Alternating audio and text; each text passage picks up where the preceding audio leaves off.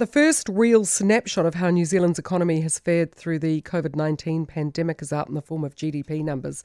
Gross domestic product has fallen 1.6% in the 3 months to March, the largest drop in 29 years.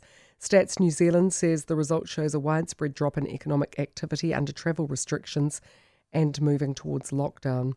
It says the COVID-19 effect came on top of the smaller impact from drought in parts of the country. Infometrics senior economist Brad Olsen joins me now. Good morning to you, Brad. Good morning. So if things are bad now, they can only get worse, right? Absolutely. This is just the very early signs of how bad and how deep this recession is going to be for New Zealand. The numbers coming out today, like you say, only really capturing the very early stages, the first 6 days, I think it was, of lockdown. And look, these results were, one, considerably worse than almost every forecaster was expecting, but also in many cases a lot worse than overseas comparisons. So we have been hit incredibly hard and incredibly quickly, but you're right, the June quarter results coming out in September will show the most incredible hit on the New Zealand economy on record. These numbers already showing how hard it has been for New Zealand over the first 3 months of the year. How do the numbers translate into humans? I think it's very, very clear that we have seen jobs lost, but more importantly, and the very hard thing to capture, is we've seen this absolute drop in economic activity. People haven't been able to work. Not only have we lost jobs, though, we've also had people that are on fewer hours or have had to experience pay cuts.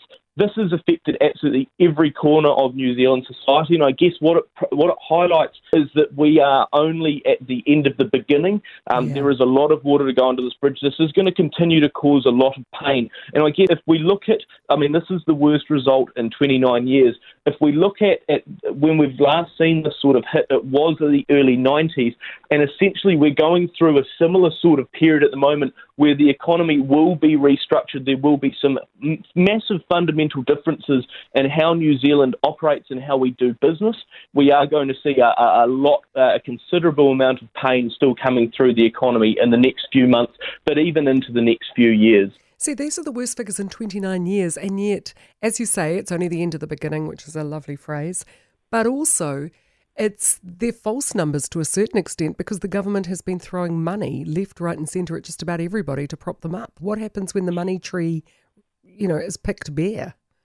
Absolutely, and I guess what that also highlights why this is not going to be a quick event. We're not going to see this cycle through in a few months' time or even a year or two. This is going to take a lot longer for the New Zealand economy to recover. And you're right that as we wean ourselves off government stimulus, and look, it was an important thing to have, but it's also important that we wind it down because we cannot pay for those levels of activity indefinitely. We are going to see this play out for a much longer period of time. Now, our expectations at Infometrics is that the economy doesn't return to the same level of activity as we had pre-COVID until for another 3.5 years or so. It is going to be a very long period, and I guess now that New Zealand has moved to level 1, we've all started to sort of see the economy starting to pick up, and I think a lot of people have been lulled into a bit of a false sense of security that everything was looking up.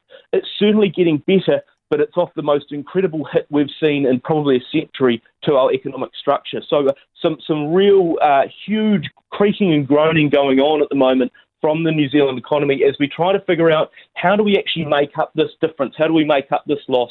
Because there is a lot of money, a lot of people's lives that have gone down with this, and we need to consider how we rebuild. Well, that's it. We've got this massive spend, and as you say, it was needed at the time. We needed that, I suppose, reassurance as well as the stability to give people time to come to terms with everything. But we've also had our highest export earner decimated, and there's nothing replacing it yet.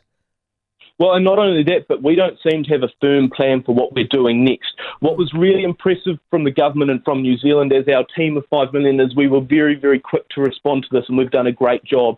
But now as we move into that recovery phase, as we think about rebuilding the New Zealand economy in a different shape, at the moment I don't see a clear plan of what we're going to do in the future. How are we going to get businesses operating again? How are we going to get people being employed? We've got 20 billion left in this fund that the government has put forward. We need to spend that money wisely because we've really only got one crack to get it right. I do wonder too about the fact that we are isolating ourselves as, the Gloria Vale of the world. This isolationist, protectionist attitude, whereas other countries that have let COVID do their worst, and indeed it has been bad, are now open for business. In the long run, who's going to be better off? Look, the studies actually show that regardless of whether or not you lock down hard or not, the economic sort of chaos is pretty similar. So Right. What we've done is we have actually done, in my mind, the best move was still to lock down because it did save lives. Studies back from the likes of the Spanish flu back in 1918 does indicate that it wasn't really, there was not a huge amount of difference in whether or not you locked down or not in terms of that economic hit. You still saw it. Actually, what happened was because you sort of had a better health outcome, those countries that locked down faster often got out of it quicker. So it's the right move, but we do need to be thinking ahead. We do need to be making some very tough decisions on how we get New Zealand back on track, because as these numbers show, this is the biggest hit in at least a generation, and as we've noted, it's really only the beginning. I thank you very much for your time and your insights, Brad. Thank you. Brad Olson, Senior Economist at Infometrics. We knew the news was going to be grim, didn't we? But sadly, it appears it's only going to get worse. And that's without any other factors coming into play. We mentioned the drought in parts of the country. That is still ongoing. That's hoping and praying that everything goes absolutely smoothly for the next 3 years so we can just deal with this fallout from the lockdown, from the decisions made, and just hope, pray and trust that nothing else bad goes wrong.